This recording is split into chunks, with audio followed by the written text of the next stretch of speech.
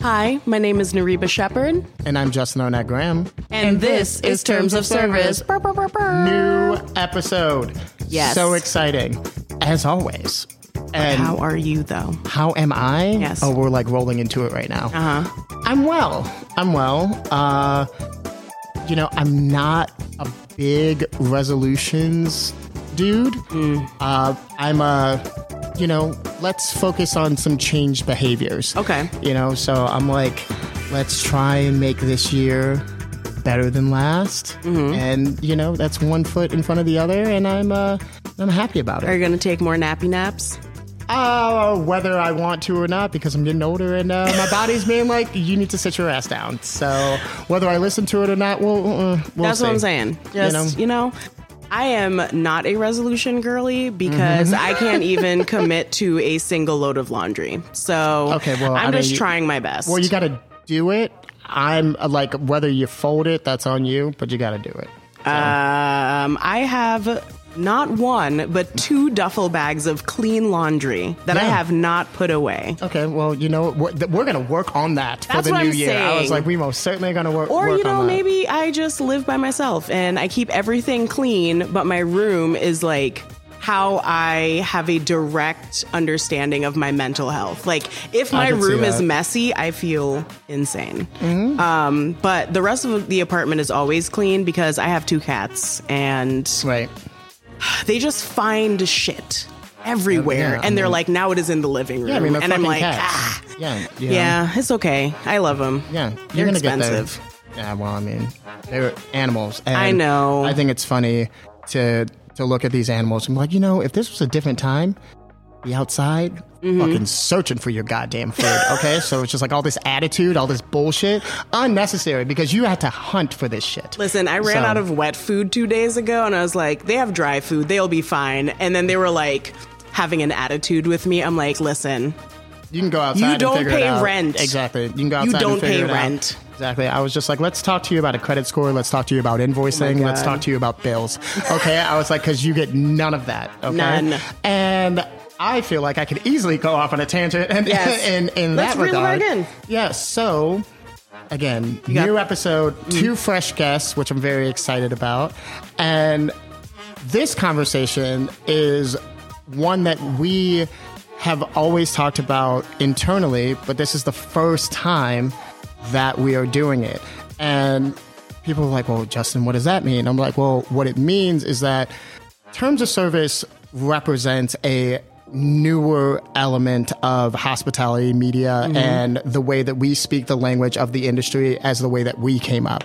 And our 2 guests are very much active in the industry and have had a lot of power and influence, but it has come before us. And I think it's really important to bridge that generational gap and talk about how we can learn from the things of the past. So therefore we can provide a tangible roadmap for the future. Oh, yeah. And on that note, welcome to our guests. Hi, all. Yes, please introduce yourselves because I don't want to do it for you because I always feel so awkward introducing other people. That's real. So, thank you. I'll start. Yes, bring it on in, Art. My name's Art Mendoza. I've been in the restaurant hospitality business for too long, probably close to 48 years. Wow. I've opened over 100 locations throughout the U.S. Been in Chicago here for 26 years now. Mm-hmm. Where are you originally from, if I may ask? California. Okay. Born and raised California. Whereabouts? The Santa Clara area. Okay. So I'm going to act like I know exactly where that is. So it's the Silicon Valley, South San Francisco area. The land of Apple. Exactly. Yeah. Before Apple was Apple. It was all apple and pear orchards. Yes. Oh, okay. Never knew that. Yeah. I used to go out in the creeks and catch frogs and stuff like that way back in the day. I honestly knew that part before it registered Silicon Valley Apple. I thought of that first before that. And that's to tell you what kind of person I am. Okay. Yes. Continue, Art. But I've been in the Midwest since 1981. Okay. Started out in Minnesota. I was a Chuck E. Cheese Pizza Time Theater franchisee. Turn up. Oh, yeah. Yeah. I was talking about Chuck E. Cheese last week. There you go. Yep, it's still real. Very timely. It's still there. And if people were to actually research Chuck E. Cheese's, it was started by a gentleman called Nolan Bushnell. Okay. Now, if you don't anything about Atari, Norm Bushnell started Atari. What the hell? I did not know that. Yes. Okay, yeah. And the original Chuck E. Cheese's was actually called Ricky Rats. And it was I did know that. Yeah, I knew that. Yeah, it was in San Jose, California, and Ricky Rat used to smoke a cigar and tell dirty jokes. Okay. All right. And people loved it. It was crazy and everything Shout out else. to Ricky Rat. And so at that point, he wanted to sit there and say, hey, we got to bring the kids in. So they softened the rat. And that's when it became Chuck E. Cheese's. And just gave us the creepy rat. Yeah. So I've been around since way back then when that started. So I had the franchise rights along with some partners in the 5-state region, Minnesota, Wisconsin, stuff like that. So we built some stores out there and then sold them. Damn. So, and then... I would say just on that specifically, Chuck E. Cheese used to scare the hell out of me. Okay, because I don't even know the what animatronic band. Yes, and because everything that is old is new again. So the newer generation has discovered Chuck E. Cheese and been like, what is this? Yeah. And I'm like, you know what? That was entertainment. Yes. Okay. I was just like, it was. They would like play the banjo. I don't know the names of all the characters. But because Chuck E. Cheese is the main one, right? Yeah, he's the main character. Yeah. So he like the mascot, or he would like come out and go around. Shout out to my mom because she loves this story. She's like, yeah, you had a birthday party there and you like came around and you screamed like I had never heard, and you were crying and you hid underneath the table. And I was like, tracks. Okay. Yeah, I was like that tracks for me. But wow. Now, during those days, if you were an adult, it was Chuck E. Cheese was like the perfect birth control, because once you saw all those kids going nuts, it's like, no, I don't want anything of it. I don't want nothing to do with that. Oh my God. Yeah. They made it into a horror movie. Did they really? They made a horror movie based off of the like idea of Chuck E. Cheese, but all of the animatronic characters come to life at night, and like I guess the plot is like kids sneak in or whatever and they get murdered by the animatronic. I had no idea. Well, I was just like, cool. I was like, well, who approved that licensing? That's right. But I'm like, they don't. It's not called Chuck E. Cheese. It's like Freddy's Fun House or something like that. You know, they gotta like the alliteration has to be there, but not quite. That's fair. Yeah. But my friend, hello, Slam please. Duncan. Yes, let us I was know. just like, we're gonna move it right on over to you because I am not gonna introduce you because I'm trying to get better at that. So please tell the people who you are, and again, welcome to you both to the TOS fam. Yeah. Oh, this is so cool to be here. My name is Felipe Ospina. Yes. I've been in hospitality for around 25 years. And I also open a few restaurants, not as many as Art, but probably around 24, 25. Still substantial. Yes. Yes. and still very involved with our industry, with hospitality. Always still in touch with Art every single week. Someone that I admire very much and has been a mentor for me. He's a dear friend. Family is how, how I see him, him and his family. So nothing. Excited to be here. Yes. Yes. Okay, before we wander too far down this road, I would like to know, if you have this information ready, what is your signs? I'm a Leo. 110%. Yep. That is accurate. Yep. I'm a Virgo. Okay. The buddy system. Yes. Listen, Yes, very nice. So Justin and I are both Virgo risings, which like is the energy of having your shit together. You're very put together seeming, the presentation of it. A lot of lists and deadlines and like meeting Systems. Yes. Controls. Yeah, it's controls. I very often joke that it is literally the only thing holding me together because I'm a double fire sign. And I think that Virgo rising is literally holding me down on a day-to-day basis. My growth about Leos is astounding. Do you see that? Yeah, Look at I see that. Yeah. The confidence of Leos for me is just like the ability to get into a conversation with someone and like be actually paying attention the entire time, but being able to like plug yourself and your worth in a conversation without it feeling like showcasey. Right. I don't have that. Right. It is an admirable trait. Absolutely. But it's also a lot to do with being able to bring people together. Like, I feel like that is big Leo energy. Aries and Sagittarius, the other fire signs, were like, we will show up to the party, but we're not necessarily actively trying to bring people together. We are there for it, but you are like, I will organize this. And I'm like, go off. It's not for me. Yeah. So does that track? Yeah, for the most part. I mean, I sit there and you're right. I'm very organized, and certain things just kind of, they don't set me up, but they kind of get me frustrated. Yeah. And then you're waiting for people to make sure they follow through, and you'll wait for so long, and then it's like, okay, all right, yes, this is what we have to do. Yeah, that's not afraid to reinforce boundaries when it is time to do it. right. Yes. And on my side, that's very accurate. I love just taking initiative and getting people together, and just I always need to be creating and coming up with something new all the time. So like You're always on the mix, next thing. Being in the mix, coming up with something new, a new event, coming up with an idea for a new restaurant, a new challenge. I need to be challenged all the time. I need to, like this year I'm running the Berlin Marathon. That was something that I'm like, I just signed up for it. Let's go. Yeah. So I usually just take on projects, and really I am not scared of taking on anything. Then I'll figure it out. I will figure this out as I go. I could never. I am just starting to get out of this phase of my life where I used to only do things that I know that I can be good at. Like, I might not be the best at it now, but I know I could get better. If I know I don't have a chance in hell, I'm not going to be one of those people who's like, take a risk. Sorry, Kelly Clarkson. I can't. Oh my God. But like,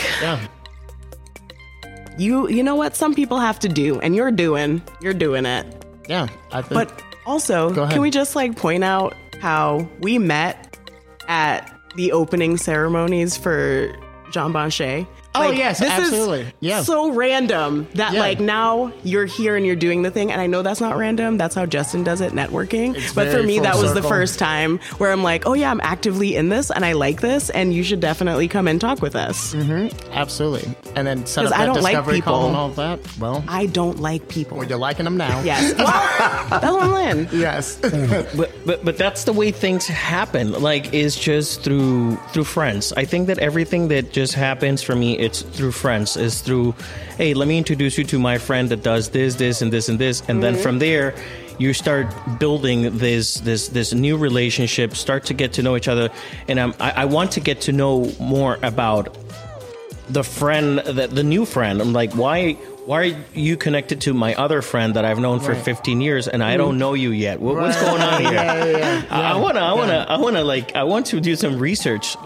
So you were it's already also protective. It is. You're endorsed by a friend that I love very much. Yeah, for sure. Yes. When we first met, he was at Mercadito, and I used to go visit, and I used to just watch. Right, he was the GM, and he has no fear just walking up to anybody and talking. Right now, I'm not like that. Right, I've got to get introduced and so forth. But he has no fear, and then before you know it, he's talking to everybody. So for the longest time, I used to tell him he's like the mayor of Chicago. Right? He knows friggin' everybody, and because of that, he'll introduce you to somebody. And what's cool about it is we all have different talents and different knowledge. And so it's like, this person, and he'll start to connect, and that network starts to get bigger and bigger. So he's very good at doing that. And he has no fear to talk to anybody. So it's kind of cool. He's giving the L word web, but just without the like relationship aspects. I don't think I know what that means. What? I was like, yeah, enlighten us all. I'm sorry, queers, that Justin doesn't know. Wait. The L word. Oh, you're talking about the show? Yes. Oh, okay, I get it now. Okay, perfect. Yeah, I was just like, what word? Reel it in. Okay, got it. Okay. For those of you who do not know, though, there is a whole like plot B from the L word where they start connecting like in their friend group everyone who's slept with everyone, and it just like literally just goes on forever. That's why I said it in the way that I said it. Got it. So it's networking. Okay, got it. Okay, got it. It's like a spider web. Spider web of networking. Absolutely. Yeah. So I really want to kick off this conversation with the respective history of your time in the industry, right? Because the industry has gone through a multitude of changes. I know that people are just like, well, terms of service, are you going to still be talking about the pandemic? I was like, yes, because that has forever shifted the landscape of hospitality. But also right now, as this episode is coming out, we will still be in one of the largest surges of COVID that we've experienced since the first year. Right. So please remember, if you can and if you're willing, mask up in public. Go get your booster, because there was a new one released this past fall. It's 2024. Just be responsible, okay? Right, and also take care of yourself out there. But take care of yourself out there.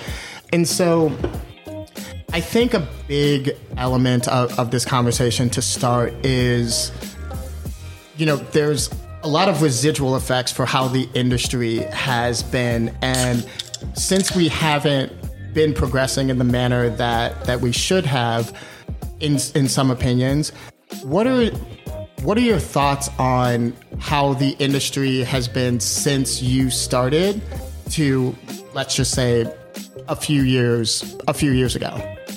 Art, to start with you. Well, I've been in this business for a long time. Mm-hmm. And I know when I first started, I started with corporate. The Marriott Corporation, the Brinker International, and so forth. And so really, I was in the business of building restaurants. And I've also seen the other piece, which is the independent. So I've worked for the local company that is big here. And they are more in the restaurant business. So I used to always analyze the two. And one was when I was with the corporate, you're in the business of building restaurants for others because you have to satisfy shareholders. Whereas the other is you're in the business of restaurants. So you're focused really on the people, the hospitality, and the food, as well as the cocktails. Yeah. All right. And so, not to say that corporate doesn't focus on that, but they water it down, right? Because they have to please the masses. Right. Whereas would you say because it's built to scale? Yes. Okay. Yeah. So at that point, they're booming across the entire country. And then at that point, they're just generating sales, which allows them to build more because they're on the stock market and they have, they're a growth company and they have to grow at a certain pace. Yeah. Independents don't have to do that. And so I know that when I switched over, it was like, okay, this is much cooler, right? There's not as much stress. There's always stress in the restaurant business, but you're not being held accountable to perform, to get this going, because we have to build more restaurants. Independents are like, you know what?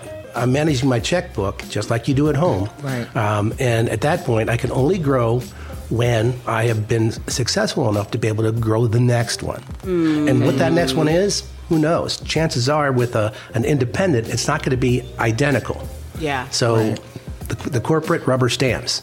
Independents don't, right? Yeah. So they'll create a whole new category or a whole new cuisine or whatever it might be. So that has changed a lot in my view when it comes to things like that. So what... Actually, let me hold off on that. Go ahead. I was going to say, and I think that's very true specifically in Chicago, because I moved here from the East Coast, and what I noticed after my first 2 or 3 years in Chicago is that people here have really boxed out fast food in a way that you don't see on the East Coast, there are not as many. People prefer to go to like neighborhood places or even something like, even if though it's part of a larger group, it has its own identity. Right. And that's something I really appreciated and liked about moving to Chicago, because it's easier to get into kitchens here because of that. Right.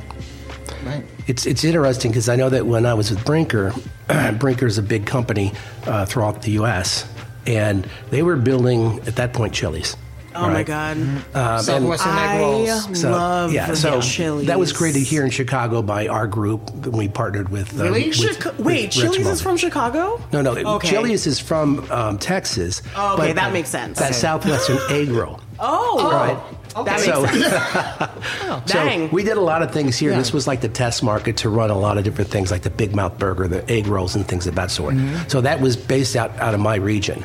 And so as we used to do things... honored. I'm learning shit today. Yeah, I'm like, oh my gosh. So as we used to do that, we used to work with Rich Melman on a regular basis. And so he had all these talented chefs, and so we would create things. And then here in Chicago, we would play with them, we would tweak them, we would cost them out and everything else, and we would test it here, and if it went well, we'd roll it across the entire U.S. That's real. Quick question in regards to that specifically. Why was Chicago such the test market for these national items? That was not even a question that I was going to ask, but it just popped into my head right now. I have theories. That's fascinating. I think a couple of reasons. A couple of reasons. One is Rich at that point was the largest single shareholder because they had just sold Maggiano's and the Corner Bakeries to Brinker. Dang. Okay, Right. And Rich is a restaurateur. All right. And they needed help when it came to the culinary piece. That's one. Okay. And two, we're in an urban market. And a lot of those larger companies are never in an urban market. They're in suburbs. Yep. And so if you can attack the urban market and succeed in the urban market, they have a shot to go to downtown New York and downtown Because the LA. demographic is a I lot was more going to diversified. say, because absolutely. Chicago Yeah. is like truly a big little city where it's not so large that like, because when you try to test things, specifically in like New York City and LA and stuff, the clusters of people aren't diverse enough to get a proper testing. But in Chicago, it's so diverse in like when everyone's like in one situation, and it's not so large that like you're skewing who's being able to like access these things. You get more quality control kind of in your testing process. That was my theory. And going back to your earlier point, people like to eat local, right? And so I'm sure when you travel, and if you were to go to wherever, pick a city, you're not going to sit there and say, well, I want to go out to dinner. Let's go find a Chili's, or let's go find a TG. Funny thing about that, because you will find me at a Chili's in an airport. 110. It's comfortable. Yes, Yep. you know safe. it. Yes, It's safe. Exactly. Right. Yeah. So, but no, you will not catch me. I will Right. say, doing that. though, I have been wanting to go to Chili's for a hot minute. And during the pandemic, I tried to go to the one in Evanston, and it was closed, and I thought it was closed forever. But someone posted about being there the other night, and I was like, it's on. I love a chain restaurant. And I know people are always like, but you were a fine dining chef. It doesn't matter. When you're getting off the train at 3 o'clock in the morning and 7-Eleven is the only thing that's open, a taquito in my mind is as close as I'm going to get to a Southwest egg roll. I mean, it's At 3 o'clock in the morning. 3 o'clock in the okay? morning. Yeah. So I need to go. Actually, my sister-in-law, before we went to Puerto Rico for her birthday, won a package from Chili's for all of the donations that she's made over the year because my nephew loves Chili's. And so did not know she any won of a this about margarita gift kit, and her name is Margarita Beers. They thought it was a joke. Like 3 people were standing at the front to make sure that her ID said Margarita Beers And you're for like, the yeah, margarita that's it. kit. Yeah. There you go. And then we almost went to a Chili's because it was right next to our hotel in Puerto Rico. Chili's has a very large part of my heart, Yeah, it's. is what I'm saying. I tell you what, it's a great restaurant. I started when they used to do everything from scratch. I want to know what that's like. It was like 100 stores when I started, and now there's like 1,200 stores. Yeah. But we used to make the chilies in 200-pound batches. It used to take hours to cook this chili. We'd smoke the ribs every day. I don't think I've ever French had fries Chili's. were always fresh. Chili. I didn't even know Chili's made chili until right now. I only get the Southwestern egg rolls. Yeah. So that's all I know. And the El Presidente margarita. Yeah, there you go. So I was just like, yes. So, But the food it started out fantastic. I'm not saying it's not fantastic anymore. As you grow, you can't control the consistency from store to store to store. Yes. So you have to have other big manufacturers do it. And then at that point, what happens is the food, in my mind, gets bland. Yes. It's still good, but it gets bland. Yeah. It's definitely different now, I feel like, than when I was going in the 90s. Oh, yeah. I mean, I could only imagine. And also... But I think it's the nostalgia that's winning still. Yeah. Oh, for sure. I had I'll never forget, I had the coolest server at Chili's when I was 9 years old, and I was like, Mom, who is this? She's like, I don't know, but I need another glass of wine. I was like, who cares? He's so funny. I was like, he's so funny. Let him sit here and joke around. I was like, this is amazing. Well, yes, go ahead, also people took it as a career back in the day. So you will find the top, best quality servers at, a Chili's, Hooters, any of these places. You had top-notch, staff and very well trained, and they took a lot of pride on what they were doing at that time. I feel like I just talked to someone about this, though. I feel like there were a lot more programs that people had to go to learn how to serve in the 80s and 90s, which I didn't know was a thing. And there's still schools today that do that to a certain extent. My whole thing is that I feel like the methods and techniques that were used gave a sense of, what is this word that I'm looking for without sounding cunty? Customers now have a sense of entitlement based on the way that servers were trained originally. And that has rolled down generations and generations. And now we're at a point where we're we would like to be treated like human beings in the hospitality industry. If we're being hospitable, I feel like there should be a reciprocation to a certain extent. Right, there needs to be an element of grace and empathy. Yeah, and also that kind of really folds itself into the whole idea, and please correct me if I'm wrong. I mean, I'm from here, so if I mess this up, then mad embarrassment on me. But Marshall Field's, the customer's always right. That idea, it's I can go on a whole tangent about it, but no one ever finishes the whole quote.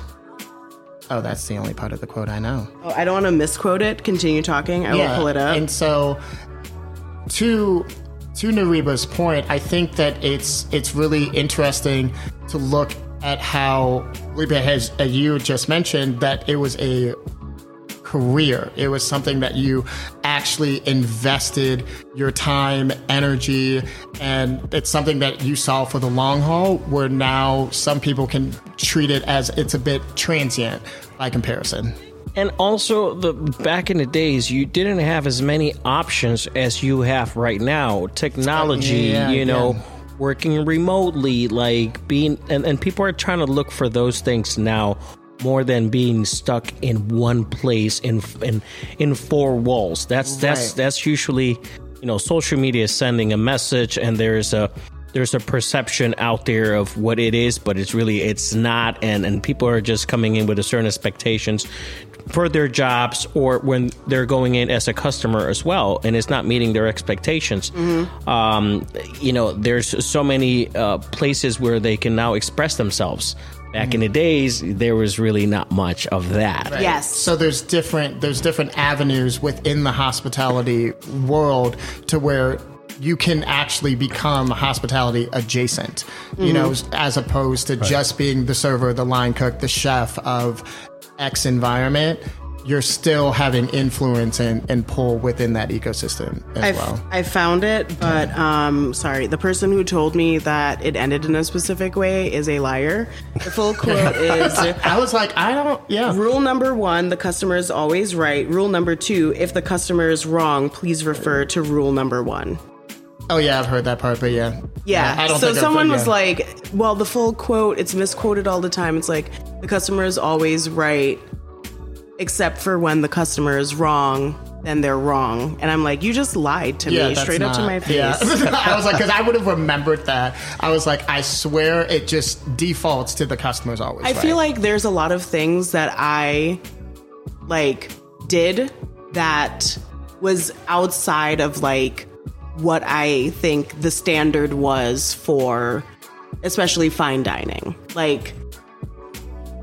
But my whole thing is, if you go to a restaurant and they do this very specific food and you try to take something apart to make something that you can eat instead of going to a place that can do that, then how is that make us accountable for the expectations that had nothing to do with what we are doing here? And so what my chefs taught me was, when you make certain things, when you make a dish, basically do it as a vegetarian option and then add your meat. And make components of it that can be vegan, so that if someone is like, I don't eat these things, we still have product to work with in-house already. But also, that's a very new age of execution, right? Yeah. Well, he was that borderline, came up under a different generation of chefs, but also is trying to do things slightly different. I mean, I learned a lot of bad habits from him, but I think that the same energy with our parents saying they wanted to do it better for us, and then we're trying to do it better for our kids, I think that's the same energy that's happening in the food service industry now. I think people are trying to build more avenues for people to come up. I think people want you to be aware a little bit more that a lot of the skills that we learn in the food service industry is transferable outside of it. And we're also we come off as very valuable because we understand how to work very hard. And literally everything that we do outside of food service seems to be easier than what we were doing before. And I think that has a lot to do with people sort of coming and going. I feel like it's a very transient industry. Mm-hmm. And I think we're seeing a lot more of that now, specifically because of the pandemic. I think the reason, though, is job stability. That's why people are coming and going, especially with this new move of how pay is shifting. Well, also what becomes really interesting in regards to that is the ecosystem was different back in the day. Yes. Right? Because there was this idea of you could not only support yourself, but you could potentially support a family. I don't even want to say potentially, because there are countless examples of people doing just that, right? And so whether they were working in the kitchen, they were working in the front of house, there seemed to be it's not validation. It seemed to just be a worth, because the way that I see it now, people look at certain individuals within the industry as, what Noira was mentioning, it's just a lower skill set, or so on and so forth. When I feel when I was younger, it's just there's nothing wrong with being a server, right? But maybe it's because I was younger at that point, and I was like, oh, okay. But I mean, what are your thoughts on that? Because I definitely have a few other things that I wanted to mention, but I want to kick it back over to you both. Well, for me, it was, I moved here from Colombia.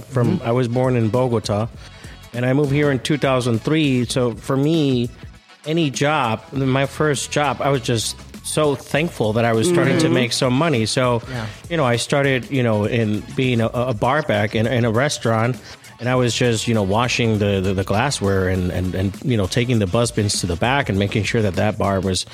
So for me, it was just a blessing, and I was just so happy with my job. Of course, I wanted to move up the ladder and move to, now be a bartender and all that. But it's just different times, times how you see it. It's, it has evolved to a point where, okay, also, here's another thing. The other thing is that we did have bosses and we have chefs that they spoke to us in a certain way, 20-something years ago, and we were okay with that. We were just, we knew we made a mistake, we just turn around and just never make that mistake again, and it was okay, even if they threw a plate at us or anything that was like the expectation and standard. It was a standard. It's like today, those behaviors are not welcome whatsoever. No. And the other thing that I like to add is that I think that just for ownership to run a restaurant nowadays is way more stressful than when it was back in the days. 100%. There was more flexibility for them to run it. Today, there's everyone is trying to take, dollars out of all this business in so many different ways. So, the culture is very important in a restaurant. So that culture comes from the top. If the top is very stressed because of all the moving parts, then it's going to trickle down. And, when you have an owner and someone that invested all this money and is trying to, be successful with their business and they can't, then, it's going to reflect on the staff and they're going to probably get a little bit of that stress. I do want to say that, for example, Art and his son, Tyler, they have their own company. One thing that I've noticed about them that even nowadays is that none of their staff leaves them. Even during the worst time, they stay with them. And I can tell you that is because of the harmony and how they handle internal problems. They just keep them in their office. And they treat their staff with such a love and respect, and the culture, it's unbelievable. It's like I work with every single operator and restaurant in the city, and I get to see it. There are also many others that do it very well, but I have a mirror next to me, and that's one thing that I've seen is no one leaves. They're some of his staff, they open Untitled with us because that was one of the restaurants I opened with Art back in 2012, and they keep following him and Tyler. I didn't realize that they opened in 2012. I staged, we talked about that a little bit. My first stage when I moved to Chicago was at Untitled, and they forgot that I was a stage. And at 8 hours into peeling artichokes, I had to be like, is someone gonna... That was Chef Joe? That was Joe. Joe had no idea she was there. Damn. Yeah. But no, it's just that's what I'm saying.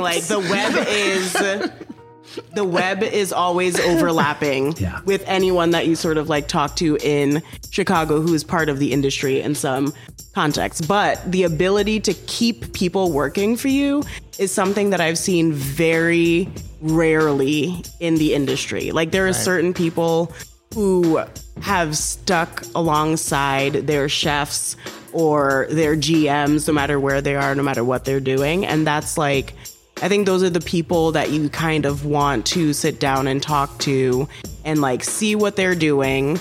It's sort of like when you are working on a new recipe and you don't know what's going on. So you watch 3 different YouTube videos after you read 3 different recipes. And then you overlap everything and you're like, okay, this seems to be the commonality. I think it's like that. I think we need to start talking to these people who have a very good sense of keeping a staff, one, happy and fulfilled, and also seeing what they're doing and how we can replicate that. Instead of Chili's, can you do that for just hospitality for the restaurant, not for the customers? The answer is yes. And here I want Art to share what he did during the pandemic with his team and his staff, because this is a really cool story. Art, now the spotlight is back on you. No Yes, pressure. no pressure. Yes. Well, when this thing started happening, I think we all knew something was going to happen. So the government was going to do something, right? So we were anticipating it. So we thought, like everybody else, okay, they're probably going to shut us down and try to get everything situated.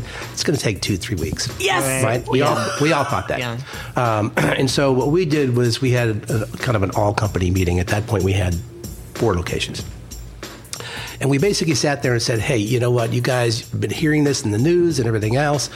Here's what we're going to do. All right, we're anticipating it happening, and we're going to end up closing. Don't know how long, but it'll probably be 2-3 weeks that we thought. So we said, okay, everyone's having the rush to go buy toilet paper and everything else because you couldn't buy anything, right? Yeah. And so what we did was we hooked up with our mainline supplier and said, okay, here's what we're going to do. So don't get freaked out about this stuff. So what we're going to do is we're going to sit there and buy basic food and cleaning supplies and toilet paper and stuff like that. The stuff that everybody was rushing and there was nothing on the shelves. We're going to buy that for you. We're going to box it up, and every Wednesday you come. We supplied for 2 people, right? So you'd come in on Wednesday and we'd give you your box. Yeah. And then you'd come in every Wednesday. Right? And so we thought we were going to be doing that for 2-3 weeks. Well, 3 weeks turns into 10 weeks. 10 weeks turns into 15 weeks. Right. But we were like clockwork. And we continued to do it. And if there was jobs to do, even though we weren't open, we would have people come in and do stuff like that. And rotate through. So we let them know what was going to happen in our minds. Here's what we're going to do for you. And if there's anything you need, all you can do is ask us, right? Yeah. We're going to guide you the best way we know how, all right? A lot of times people are saying unemployment, I can get more here, right? Yeah. And stuff like that. So we would guide you the best way we knew how. And at the same time, we said if there's any work, we'll call you so that we can continue to do things. So that's when everybody pivots, right? So we buy, I think we're probably one restaurants that we buy a lot of whiskey barrels from the distillers, and we do barrel share and bottle share and stuff like that. So all this whiskey stuff, because the state allowed us to sell it, right? We sat there and we created. My son created the bottle shop on our webpage, right? And so we were selling our whiskey because you can't get anywhere else because we own all the bottles and it was all foolproof, right? And so he created the bottle shop, and people were buying just like a liquor store, and they would pay with their credit card in advance, and they would come and pick up on Wednesdays because we were already there giving food to our staff. Right? Yeah. And so at that point, it started to generate its own sales, and so it kept everybody from Slightly Toasted working. Yes. So I'm so glad that you had mentioned where that is, because I just fired it up on my phone and it just connected to me. I love Tyler Mendoza. I know exactly who he is. And I was like, Slightly Toasted? Is this what we're talking about? Oh my God. Yeah. Hi, Tyler. It's been a while since we've seen one another, but holy shit. Oh my God. Wow. I'm his dad. Yeah, I see that. I'm speechless. Okay, go on, please. I'm like, what? And the 3 of us work together. Yeah. Oh my God. Yeah. So we'll talk about this more offline. The L-word web. Yes, I was like, this is keep dropping amazing. it. Okay, so please continue. So we did the bottle shop, which everybody for Slightly continued to thrive, right? At Little Toasted, which is 4 blocks away, you're in a building, and some people were still coming to the building. But what we did was we sat and we had, I think, 3 people, and we would open just for the building, and they maybe had 200, 300 people a day. It's not like we're making money. All I wanted to do is break even. In the Chase building? It's not the Chase building. It's right on 300 South Riverside. It's right across from the BMO. Okay, yeah. The Chase Bank was in the corner there. Okay, yes. Got it. Right, but it wasn't the Chase building. Okay, because we did Tyler, we did a promo shoot for a chef that we were working with out of that kitchen, and on the Riverside was like where we had set up for the video promo. It is all coming back to me right now. And I was like, holy shit. This was a while ago, though, because it was most certainly pre-pandemic. I'm just sitting here in awe, but I'm going to look at my notes in a moment. But this is amazing. So we did that with Little, and then for both Asadito and Wachenbauer, we basically third-partied it. And so we kept the kitchen crew, minimal staff, and we went third party. And then we also hooked up with the World Central Kitchen with Jose Andres. Everybody was delivering to all the hospitals, the police stations, the fire stations, and everything else. And so they came to us, and we have a big kitchen on the second floor. And so we can push out 1,000 meals easily in a day. So they gave us parameters, and we sat there and said, we'd love to participate. It's helping people that don't have. Yes. And not a lot of people were delivering to the South Side. Yep. All right. Yeah. All the big restaurants, everybody else they wanted to be in the news, in the city, and they were doing the hospitals, and so they were getting all the publicity. And here we were doing probably 1,000 meals a day.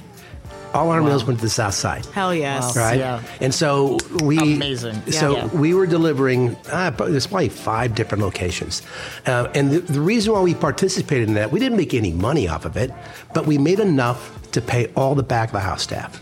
Hell yes. Right? And it gave them something to do every day. Yeah. And that's like a big thing, especially with people feeling like cabin fevery in their own apartments on a day-to-day basis, like having the ability. And it's also very...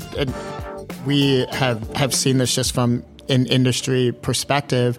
The lack of discipline and routine during the shutdown. Drug abuse most certainly was on the rise. Alcohol abuse was on the rise because time didn't exist. Nope. Anything was anything. Yeah, and for the idea of 2 weeks, just like I'm chilling for 2 weeks.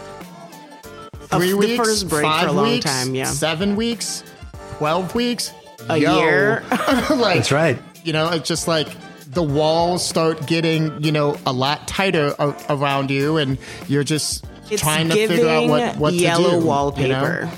Yeah. Which is a short story about a woman who goes insane in a room with yellow wallpaper, and she becomes part of the wallpaper in the end. It's something you would read in high school / college. I'm so sorry. I'm a little geeky. But I was also going to say, like, this is also tying back to the roots of social work, which was always rooted in feeding people. And what people fail to understand is that the hospitality industry is the original form of social work. Like people bringing people together and giving them what they have and helping them like just eat some food and have a place to sit down for a while. And I think specifically in this time period, we get to see the like charitable side of hospitality a lot more. And it's 50-50. It's 50% of the time it's people trying to get out there and have people see what they're doing, and it's not always done with the best intentions. And then the other half of that is really coming from a place of we are in this together, and it's deep rooted. We have to like hold ourselves up in this service industry because we're in it together. Right. I mean, it's literally the definition of camaraderie, which is already in prime example within a 4-walled ecosystem. Yeah, absolutely. I always look at the restaurant business, and I tell all the staff when we start to interview and hire and so forth, what we do is easy when you think about it. We welcome people into our house, we feed them a great meal, and we thank them for coming. Easy is hard. Yes. It is. Yeah. Dang. Yeah. You know what? It needs to be. It's something that it has to be natural. It has to be something that it really comes from the heart. That you are selfless and you really enjoy giving back and seeing that smile or that you're creating that experience for the guests. And it also applies to what was happening during those times where you did see the true selfless hospitality individuals of our industry come up and raise to the highest. And you were surprised that some of them were the little ones. There were some of the big ones. There was a little bit of everything. And I can tell you that I was extremely involved during that process and everything because of just my personality. Yeah. And you know what? Some others were just, you could see that they were just doing it because they felt that they had to because of the image part. Oh yeah. And there were others that they were truly just doing it and giving back. And it was just like really, those were really beautiful and fantastic moments that I have, you know, and that I experienced with many individuals here in the city, and a lot of people step up to help. I can tell you about, you know, one moment, which it was when I started working at Cisco, which is I moved now to be in the sales part, and I sell all the food to all the restaurants in the city. You know, one of my vice president of sales calls me and he says, Felipe, we have all of this food and we need to find a home. Otherwise, I'm going to have to throw this away. And I said, can you help me find a home? And I said, give me 1 second. Let me make some phone calls. So I called Chef Carlos Gaitan. I called some of the other, you know, chefs and friends. And I said, Carlos, can I use Zuko, his restaurant, to be a drop-off location? Yep. And within just one day, we put together this whole operation. And more chefs and communities start to say, I'm in. All of us were wearing a mask. We just don't know what's happening.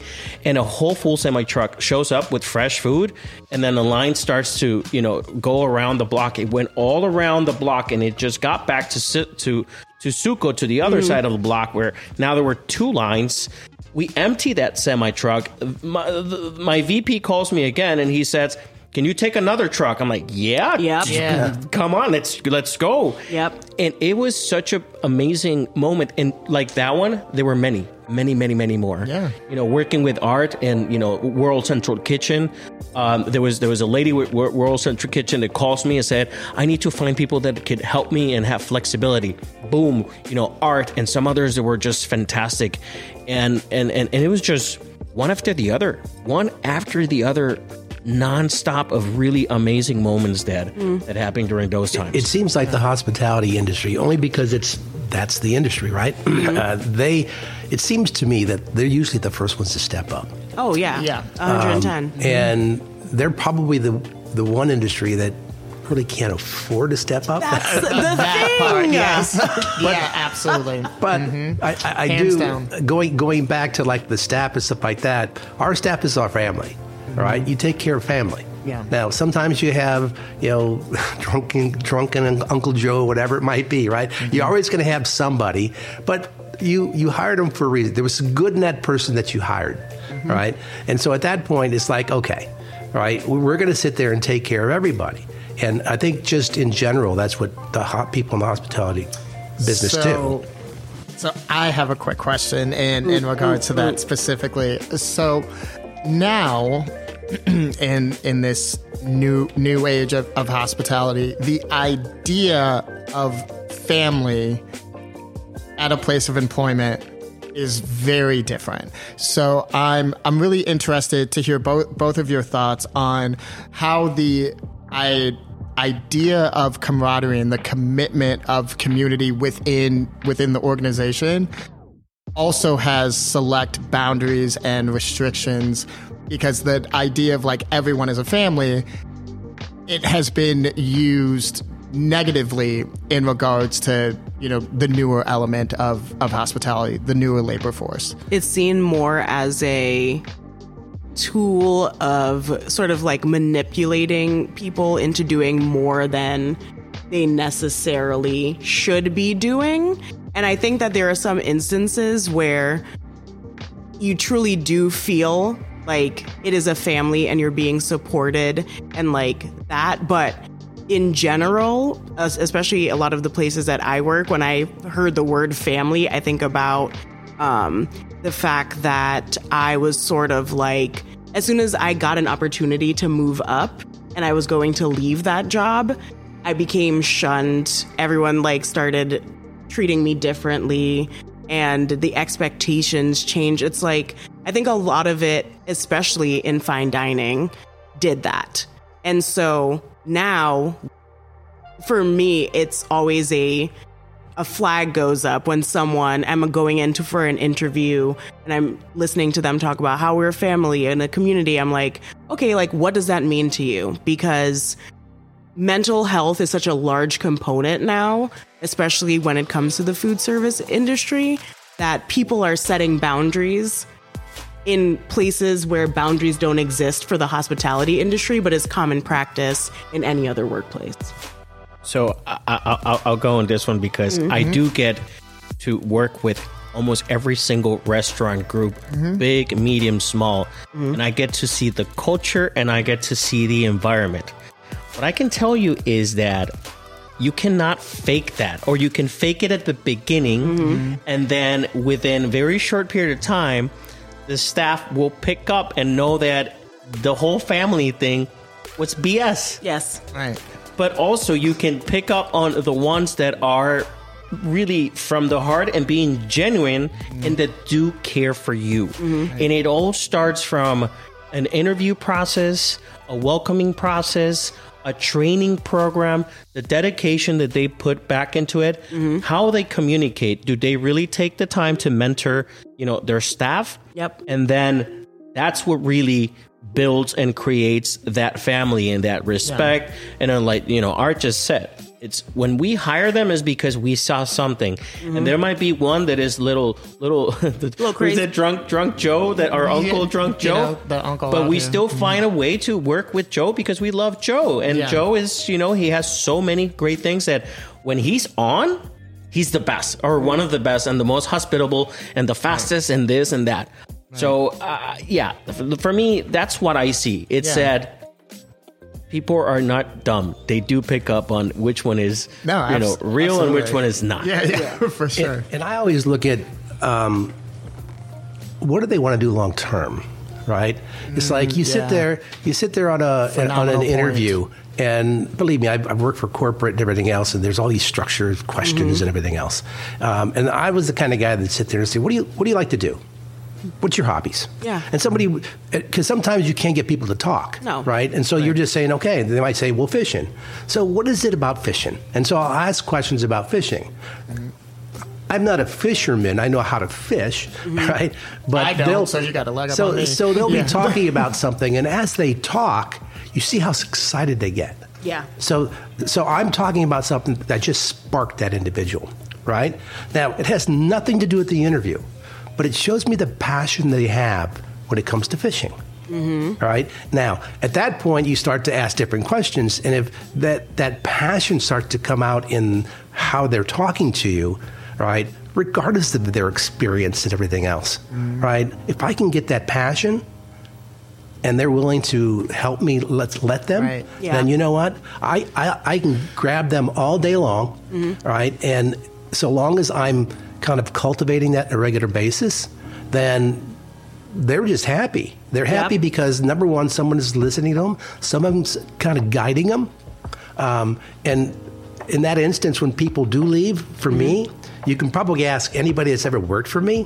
They'd sit there and say, yeah, when I told him, he was asking me questions as, is this, because I get to know everybody, and I know what their likes and their dislikes are, and they'll sit there and say, yeah, I want to be a multi-unit manager. But you know what? You're really good at training. So, yeah, you could be a multi-unit manager, but you're not very good. You're good at doing it yourself, but you're not good at directing others to do it. And that's delegation. Right. Yes. So you're going to have a hard time, and it's going to take you a long time, and you may fail because you've never done that before. Right. But you're training people like crazy, so you're teaching them. You should be going in that direction. You'd succeed in that, right? And I don't think there's a lot of people who will sit there and say, you know what?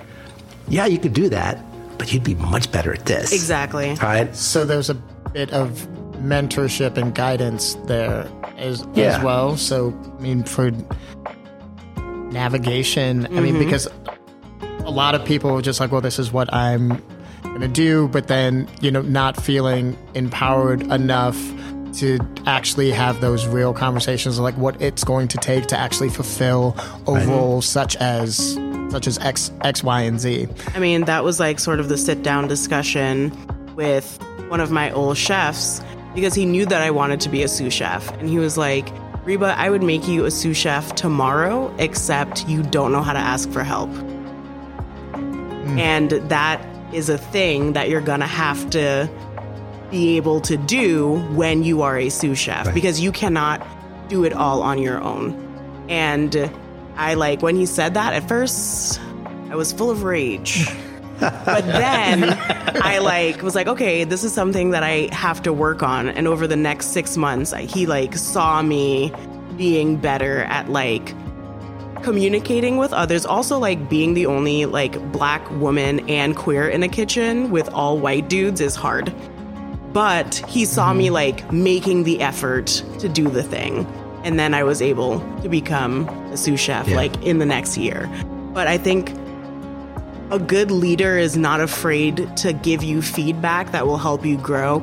I think a bad leader is someone who's afraid that you will grow and take his position. Yeah, I think you're right. I mean, it's interesting when I always used to look at chefs, all right? If I needed to hire a chef for a restaurant, I would reach out to sous chefs, right? Because when you think about any restaurant in this entire city, all right, I can tell you the chefs that I know that are the ones that do it, and they do it every day, and they're in the trenches with their staff. Yep. And I can tell you that most of them aren't like that. Yeah. Right? They rely on the sous chef. 100. And that sous chef is the one that actually executes and on a consistent basis the food in that restaurant every day. Yeah. And so I would much rather have an interview of sous chef and say, I can pay you this, because a chef's going to ask for a huge amount of money. I can pay a sous chef and say, okay, here's your track introduction. now. Yeah. You're going to start off at this, and I usually paid them more than they wanted, but I gave them the opportunity to make grow. more. Yeah, there's a trajectory there. And it's now I'm a chef. Now, because you think about any restaurant, if you wanted to be a sous chef, your ultimate goal was to be a chef. I mean, yeah. So I had a 10-year plan to become a chef. It happened in 8 years, and I felt like I wasn't necessarily ready. But I think that's also because I have hella imposter syndrome, 1, and 2, I want to make sure that I know every aspect of a kitchen before I'm in charge of someone. And I think that when I became an executive chef, I felt so overwhelmed because it was the first time I was in charge of everything. And I did it really well, but I thought that I was messing up all the time. And I was actually going to transition back to a sous chef position so I could learn more from someone else and make sure that the next time this happens, I'm ready for it. Then COVID happened. And I was like, I'm never going back to a kitchen ever again. You're like, this is my escape. Yeah. Well, it was an accident because after the first 65 days of doing nothing, I felt like a rabid animal. I was just setting up my kitchen every day like I was at work, and I'd play Brad Leone in the fucking background, just talking shit in kitchens. And I'm making soup, freezing quarts of soup, and just walking around my neighborhood and dropping it off for my friends because I'm this is all I know how to do. And then I realized I was I feel like working in kitchens specifically for fine dining was like being in a fraternity. I didn't realize I was being hazed the entire time until I sat still for 65 days. Yeah. But I do love the food service industry. It has a chokehold on me. I'm clearly bartending now. And But what's interesting, and you mentioned it earlier when you asked about, how people feel about, being a server or a cook or whatever. When you take a look at everybody that's working in the hospitality business, I can't tell you how many people that I've worked with in the past, they have degrees for something else. Oh, yeah. Right? They're teachers Human development that aren't making enough studies. money, and so they're making more money in the restaurant industry. Yeah. Right? And so it's supplemental. And so, when people think it's the service industry, well, you know what? The service industry keeps everything afloat. Oh, 110. Yes. And, so I always look at that and say, well, when someone kind of talks down about service, I always sit there and say, you don't understand. These people make... When I was in the 70s. I was going to college for architecture. I wanted to be an architect. What school? Cal Poly San Luis Obispo. So that's what I wanted to do, all right? Because I thought this was fun. I was doing it through high school, but I was always in the restaurant business, and I was always making good money back in the 70s, all right? And so then I talked to my professor, and I started asking him questions, and he was a somewhat successful architect. And then you don't want to ask, but you ask, well, what do you make per year? Yeah. Right? And what was interesting at the time is I was working for the Marriott Corporation in the theme park division. The theme park division was Great America. Yeah. The first Great America was built in Santa Clara, California. The second one was here in Gurnee. We're learning so much today. My first job that I applied to was Six Flags Great America. They never called me, but I'm fine now. So, yeah, thank you so much. Shout out to them. So, yes. Go on. And so I was a salaried person at Great America. And so when he told me what he was making per year, I'm like, hell, I'm only 19 years old, and I'm making as much as you right now. What? See? See, that is the problem there. And so, it made me mad. And so then at that point, I'm like, well, geez, maybe I should really move in this direction because I'm succeeding at this. Not to say I wasn't succeeding at architecture, but if you're going to be an architect, you got to get your degree, you got to go through, you got to get licensed, and then you got to sit there and build your business. It takes a while. My sister went to school for architecture at Wentworth University and then became a plumber. She's a journeyman union plumber making hella money. Oh, yeah. They make great money, yeah. And now she's running all of the stuff for New Jersey Board of Education, Cook County in New Jersey. Yeah. She does all of the plumbing for the schools there. She So no. Who knew?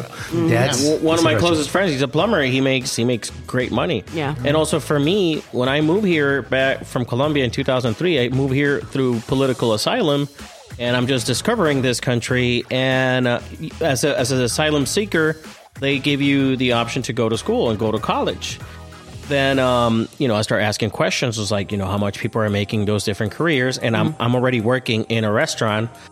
And within some time, I did get a job in South Beach, in Nikki Beach, which is this place where in one night, you'll make $1,000. Exactly. And you ask anybody who makes $1,000 in a day or just the entire year how much I was making. No, like people with careers, people like with really great jobs. Yeah. And that's where I said, you know what? Hospitality is definitely for me, not only because of the money, because I really enjoy it. I mean, your whole personality is set up for hospitality. And then from there, it's like I wanted to learn more, and then I decided to move to New York and just, start my career in New York, which is, one of those hubs for hospitality, restaurants, and everything that's going on there. But we make... When I started bartending way back when, we're not going to talk about the year. I mean, the audacity of you saying that is wild. For me, it was way back when. For me, that's good to say. Yes, it's all good. So, and this was in Columbus, Ohio, at a terrible Mexican restaurant. It was created by a white couple in Minnesota. I don't know, nor do I care what they are doing now, because I was just like, this is the most inauthentic bullshit that I've ever been a part of, but I needed a job, so I was just like, okay, I'm going to be out here serving 32 different flavor margaritas with a chips and salsa bar. You should have been working at Chili's. It was not within walking distance from my apartment. Fair outside enough. of the campus of the Ohio State University. And what's so interesting about that is when I started bartending, again, I was living in Columbus, Ohio. I was like, did I just figure out the key to fucking adulting here? Because the amount of money that I was walking away with, and that place was fine at maximum.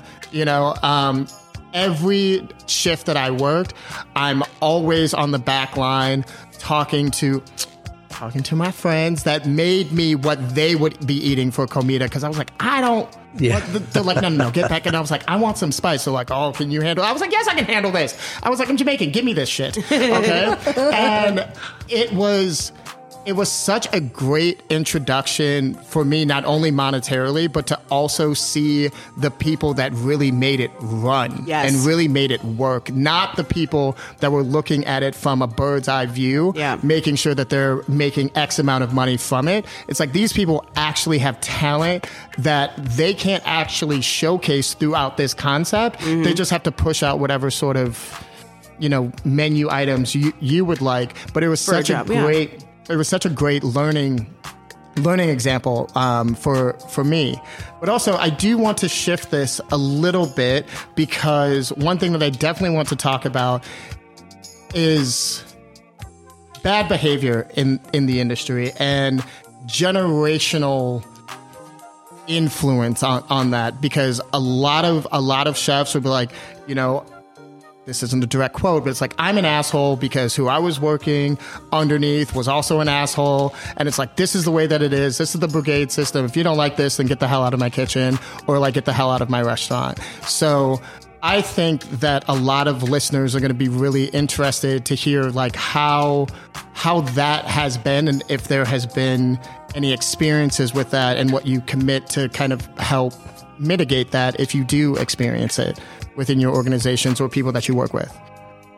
It's you're right. It's changed considerably. Felipe talked about throwing plates and stuff like that, and it used to be like that. Yeah. I've only seen it happen once, and it wasn't a plate; it was a spoon, and we all saw it happen.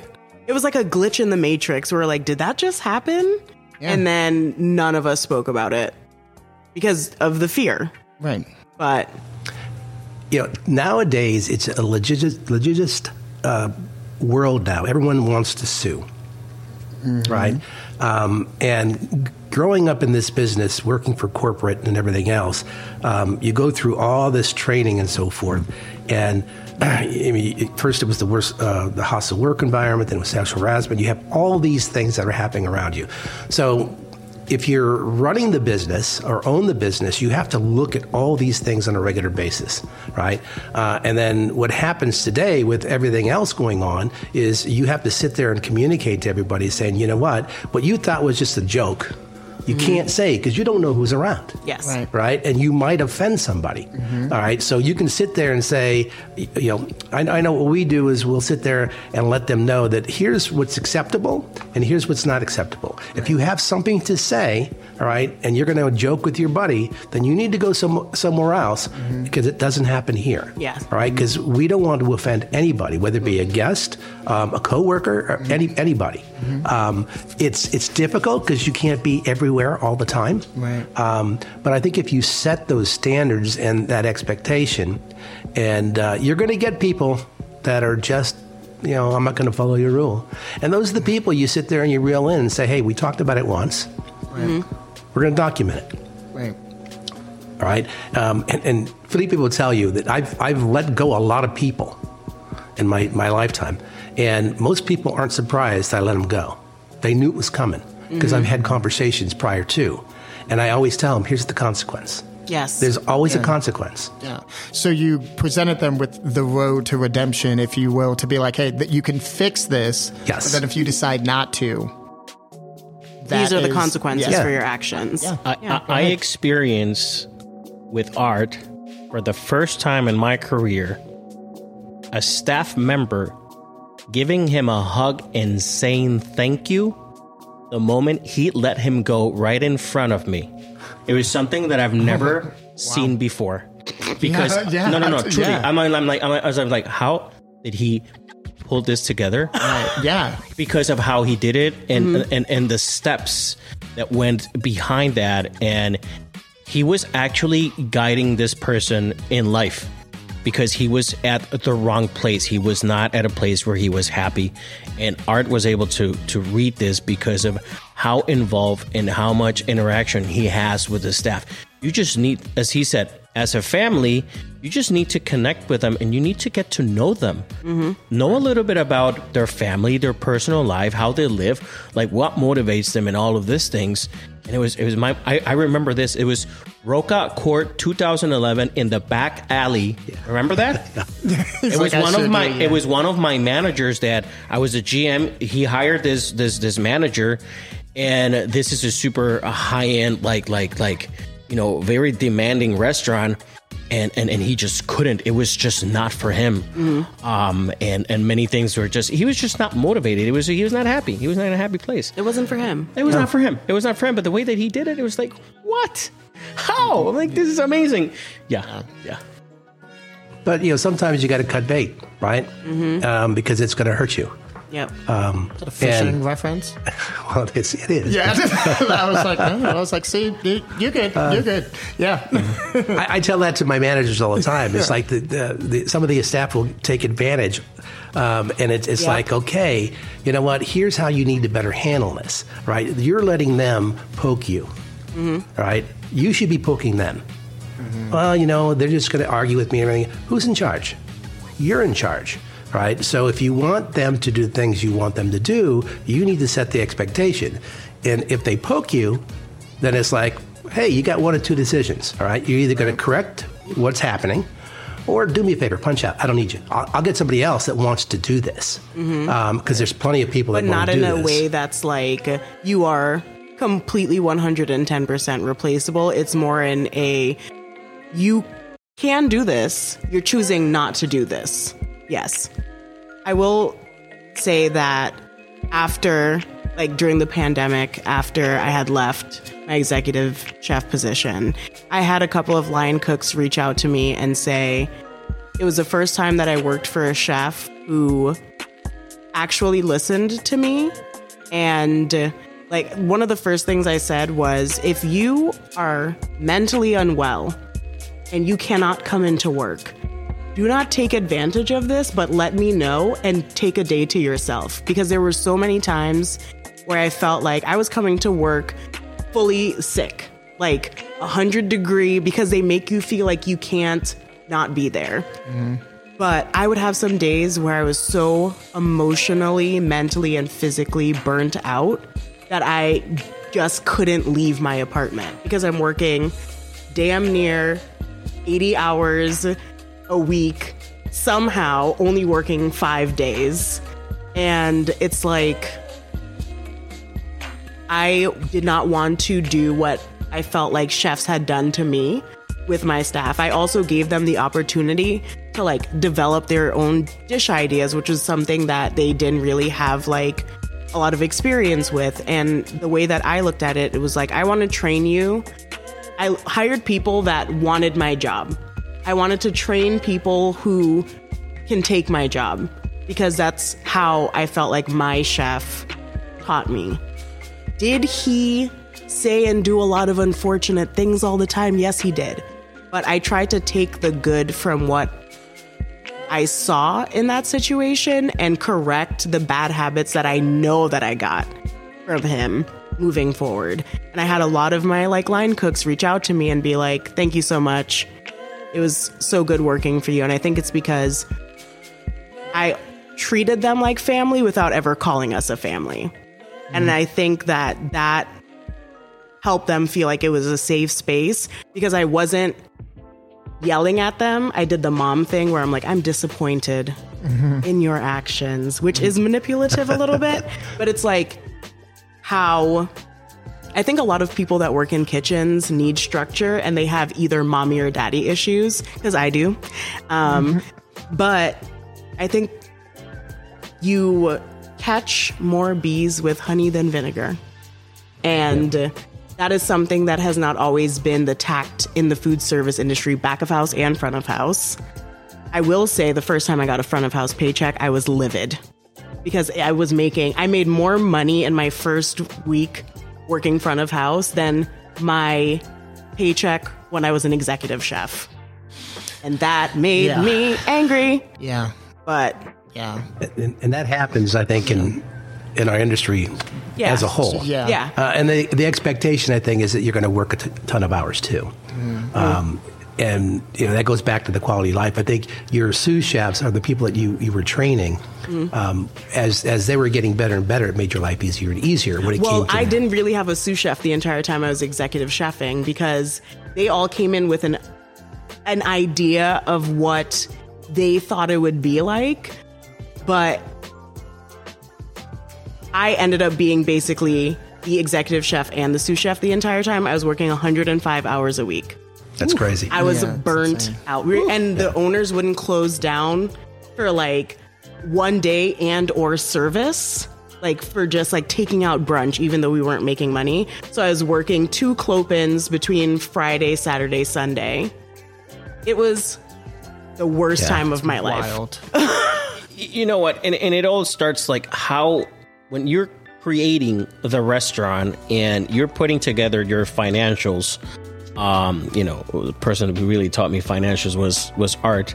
You're putting together those performers. You have to think about a place that it's not going to be operating 24/7.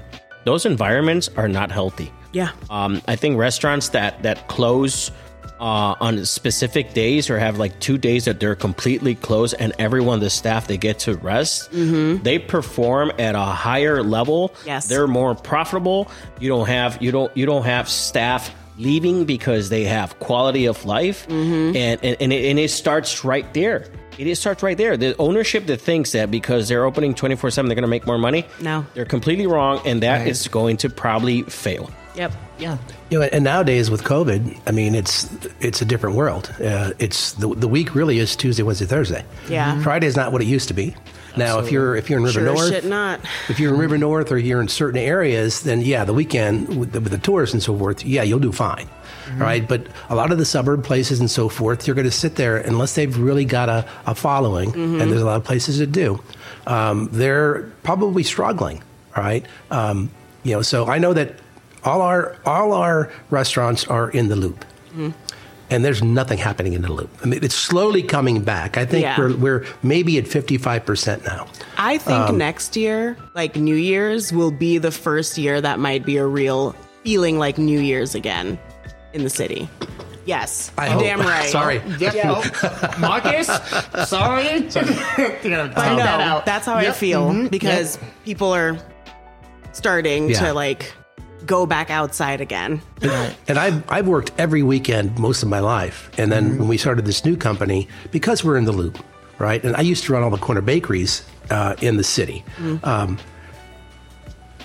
Man, I would love a throwback corner bakery moment because that used to hit. But yeah, go on. But being in the urban environment, you learn a lot of different things. You learn how far people walk, right? Because they only have a certain length of time because they're in a skyscraper, and so they got to get an elevator. So we used to do pin dot studies and everything else. So it's really interesting when you look at the whole engineering of what people do in the urban market. So when we opened our first restaurants, because we're in the Loop, it's like, you know what? There's really no reason for us to be open on the weekend, right? So every one of our restaurants is only Monday through Friday. Oh, yeah. Right? We open for coffee at some of the restaurants. So some of those are like slightly when we opened up, we were open from 7 until 2. Okay. So it's a long, right? Yeah. But some of the other restaurants were only open from 11 o'clock until 8:30. But we always figured that, you know what? Yes, we can make more money if we open on the weekend. But then if I open on the weekend as an owner, now I have to hire another set of managers. All right. The shifts are longer. Right. Now I have to worry about a lot of overtime. Right. So I have to look at those things. And is it worth it? All right. Is it worth it to open those 2 extra days for a little bit of money? Yep. I always sit there and say, you know what? If I ever get to that point where I think I need it, then maybe I'll try it. Because I do think that a few of the restaurants, we would kill it for breakfast and lunch. But you know what? Everyone's 5 days a week. They got a good quality of life. It's okay. I think right now what my job is doing, because it's so slow, is we're rotating a cut per week for one person. So you don't get the whole, like just one day. There's usually 4 bartenders, and we're rotating on Tuesdays who takes the cut. So everyone gets like an extra Tuesday off or an extra Thursday off so that people have the opportunity to make more money.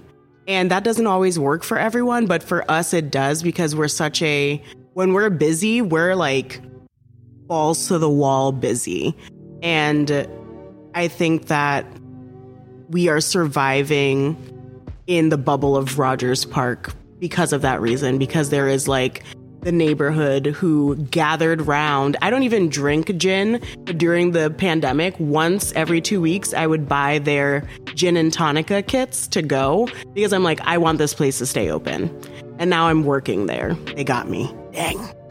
But like, I think it's like making those decisions that don't always necessarily profit for the business keeps your employees happy. Right.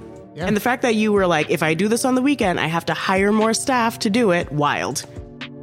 Some people would never. But that's the thing about someone that truly understand every aspect of the actual business of the restaurant, the financials, the impact. Many people do not understand that part, and that's where they make the mistakes. Absolutely.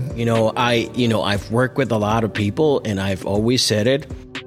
Art is one of the most knowledgeable guys in our industry, period. It's like he understands it so well because he has worked in so many different types of companies that he gets those things. And that's what some of the reasons that it makes it successful. And they have that culture.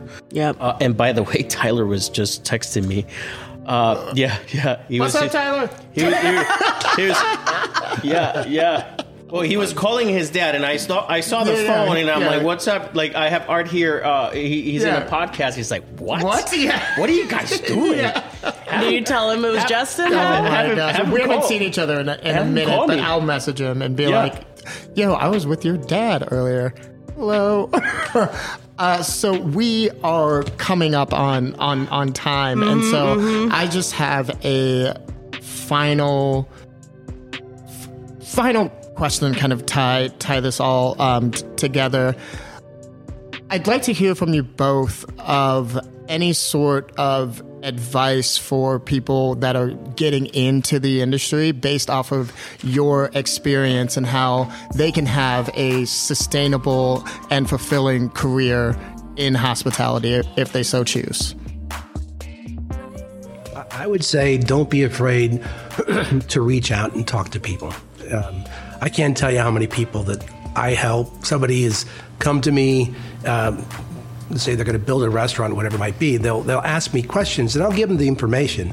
And I'm one of those guys that I'm gonna help you as much as you want me to help you, probably too much, and not ask for a penny, right? And there are people that I've done that for, and they go on and open a great restaurant and everything else.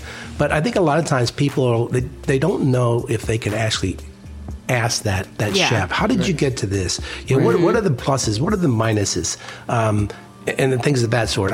People are just afraid to ask questions. Yes. And that's, to me, that's the easiest thing that you can do. Right. What's the worst that they're going to say? I don't have time right now, right? Well, then you don't have time right now. That's fine. But can I schedule something on your schedule so that I can sit down and maybe have a half hour? Because I've got a series of questions. Most people won't do that, but if it's something that they're really interested in, they can learn from just different people, whether it be a server, from a cook, a dishwasher. I learned so much from the dishwashers. Dishwashers, listen, that's a whole thing that we talk about all the time. They're the ones. They are. They know exactly what's selling in that restaurant. Right? So I would say reach out and don't be afraid to talk to people. Oh my God. And I would say, that's a big part, but how do we gain their trust? It's by building a community, it's by having a lot of allies within our industry, is by that word of mouth. Is said, just call Felipe. Trust me, just call Felipe. He will give you the answers. He will connect you with everyone. And I come from the same school of art, and art being, someone that I've learned from so much. I want to help them. I want them to be successful. I want them to have a restaurant that is structured properly so it is successful, so they can have the right culture, so they can have the right environment, so they can have a proper marketing strategy to launch and hopefully start making money right at the beginning. But yes, they have to ask the questions, and that goes for whoever is building the restaurant. And also, let's say that someone wants to start working in a restaurant and this is their first job. Like, where do I suggest that they go? Ask your friends. Ask, okay, which one is your favorite restaurant? Which one is the third place? And there's a book that always Art mentioned about that third place. That is normally is a restaurant or a little coffee shop where they treat you like it's home. Just go there. Yeah. Because most likely that's going to be the place where they're going to treat you with love, respect, because that's what they're putting out there to the world. So it's about that. It's asking questions and making sure that you talk to people. Don't go just out there and apply for a job online, because probably you're going to land in the wrong place. You're going to have a bad experience on your first job in hospitality, and you're going to hate it for the rest of your life. So hospitality could be amazing. It truly changed my life. I give back to hospitality as much as possible nowadays, because it really has been very rewarding. Of course, a lot of like hiccups and a lot of bad experiences as well, but a lot of amazing ones, like him right here next to me, like someone that is family for me. But that would be my advice. Yeah, I look at it and say, I'm sorry. No, Go for it. What I love about this business, and I've been doing it most of my life, and everybody has asked me, when are you going to retire? We're going to retire. I don't think I can ever retire. People in this industry don't retire like that. What I love about what I do is I meet new people every hour of every day. True. And that is cool. Yeah. Before we wrap it up. I was like, I will say, on the dishwasher front, one of my favorite dishwashers I've ever worked with, his name is Vlad, and I started making a porcini pasta dish on the menu with like a caviar sauce, very, very fancy. The owners wanted something that was like, meh. And he used to have just the pasta, not all the fixins all the time, but almost every day as his shift meal. And when I took it off the menu, he did not eat any staff meals for like 6 weeks. I ran into him randomly on Father's Day last year, and he is now making pasta at Gemma Foods. That's great. Can I add one more thing about dishwashers? Yes. Love them. And another thing, if anyone needs a dishwasher in this city, they call me. Yes. Because I have access to unlimited amount of staff and people within the city. And you can ask John Mannion, you can ask Oliver at Obelix, you can ask them at Le Bouchon, you can ask many of the chefs, and I do take the time to speak with these dishwashers to understand them. Right. And they're referred by other dishwashers and other people that I know. So it's already, I kind of already did that first interview for them. And they're really good. Yeah. I was going to say also, before we leave, you could also put it out there for people who are listening who need people to come work for them with what you're doing with the people who are being shipped here. Or do you want to talk about that? Or Yeah, no? I can definitely do that. It's something that is very close to me because I came here through political asylum, and I love to give back. And, a lot of the people are not, this is not the ideal environment and how things are being handled.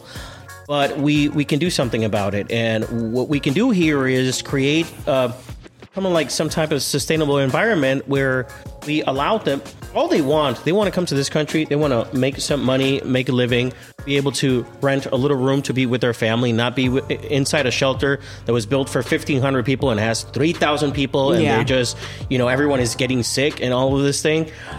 They're hungry. They're good people. There's a lot of everything. And I can tell you that within 100 people outside of this building right now, there are 3 or 4 or bad ones, 5 bad ones, and it happens in any society. The ones that I talk to, it comes referred by other people. They're sweet, they're nice, they have their family, they have dreams.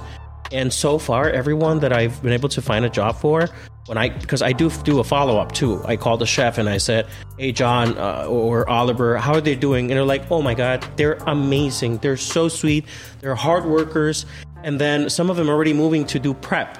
Yeah. We know that's you start as a dishwasher, and from there, and you can if you're up. hungry, you start chopping onions, and then they're going to give you something else to do, and then eventually you become a line cook, and then eventually, you become this, a sous chef, or you're taking orders, or you just become that person. We know that it's doable. So yes, I'm very involved. It's not going to stop. There's a coat drive that I started, and it was a beautiful campaign, and I'm going to start it again. So that's something that I'm putting out there to the world. It's going to start again because it's cold, because they're sending more people here every single day. They don't even know where they're landing. They're dropping them off in the suburbs. These poor people it's not okay. So us as a hospitality industry, as a community that we are, we come together and we find ways to help and give back. So that's coming. I'm never going to stop doing this. Yeah. And just how can people reach out to you? They can reach out. Best thing and easy for everyone. We're all connected through Instagram. Felipe Ospina or at El Señor Hospitality. That's great. Or even my website, felipeospina.com. I'm there. Or, through this podcast, they can ask, how could I get a hold of Felipe? And we can connect you. We can connect you. Yeah. And yes, we need to help them. We need to, because I've seen a lot of successful. I am producing a documentary about this. This is something that I've never done this in my life, but as you know, I just jump in and start doing projects. Yeah. Yes, I'm putting together a documentary. I'm one of the producers with another friend of mine. That she was the one who helped me put together the whole campaign for the winter drive that we did back in October 27. And it's going to be about putting out a message and the success stories and the positives of all of this thing that is happening, because what we see in the media is mostly a lot of negatives, and it is reality too, but I also want to share positive things. And there might be a few other things that we're going to expose about the things that are not being handled correctly, because that also needs to be shown. But it's mostly about success stories of people that came here with absolutely nothing, and now they're in a better spot because of our community and us giving them a hand. Hospitality, baby. Inside and out. Showcasing hospitality. So, before I do the things that we know to do, how was your time with us, my friends? This was a pleasure. Yay. Thank you. Too often when you go and you talk with folks and so forth, what I get tired of is they're always talking to big companies. And there's so many of us little guys. Yes. Right. And I look at, even though I have a lot of knowledge and stuff like that, I like to be kind of behind the scenes, and I like to push other people up. But for me, this was a lot of fun because it's a lot of great questions. And I think it'll show people that, this is what hospitality should be. And it's not a corporate or a big whatever. Yeah. Damn right. Thank you. Thank you. I love this. This is just like, I can keep going here for more hours. Listen, I guess. That is why we have these things to help us stay on track, because we'll talk forever. No. I can keep going. And same thing. I really like the structure and the format of this, because there are a lot of amazing stories within our industry that is not the celebrity chef, that is not, the massive restaurant groups. There are so many. And I'm glad that you're doing that. Please, put them out there to the world so they can share their stories. So people see that there's more to it. Yes, 110. Well, thank you. Well, thank you so much. I'm out here yeah. It's us. Thank you from the both of us. Yes.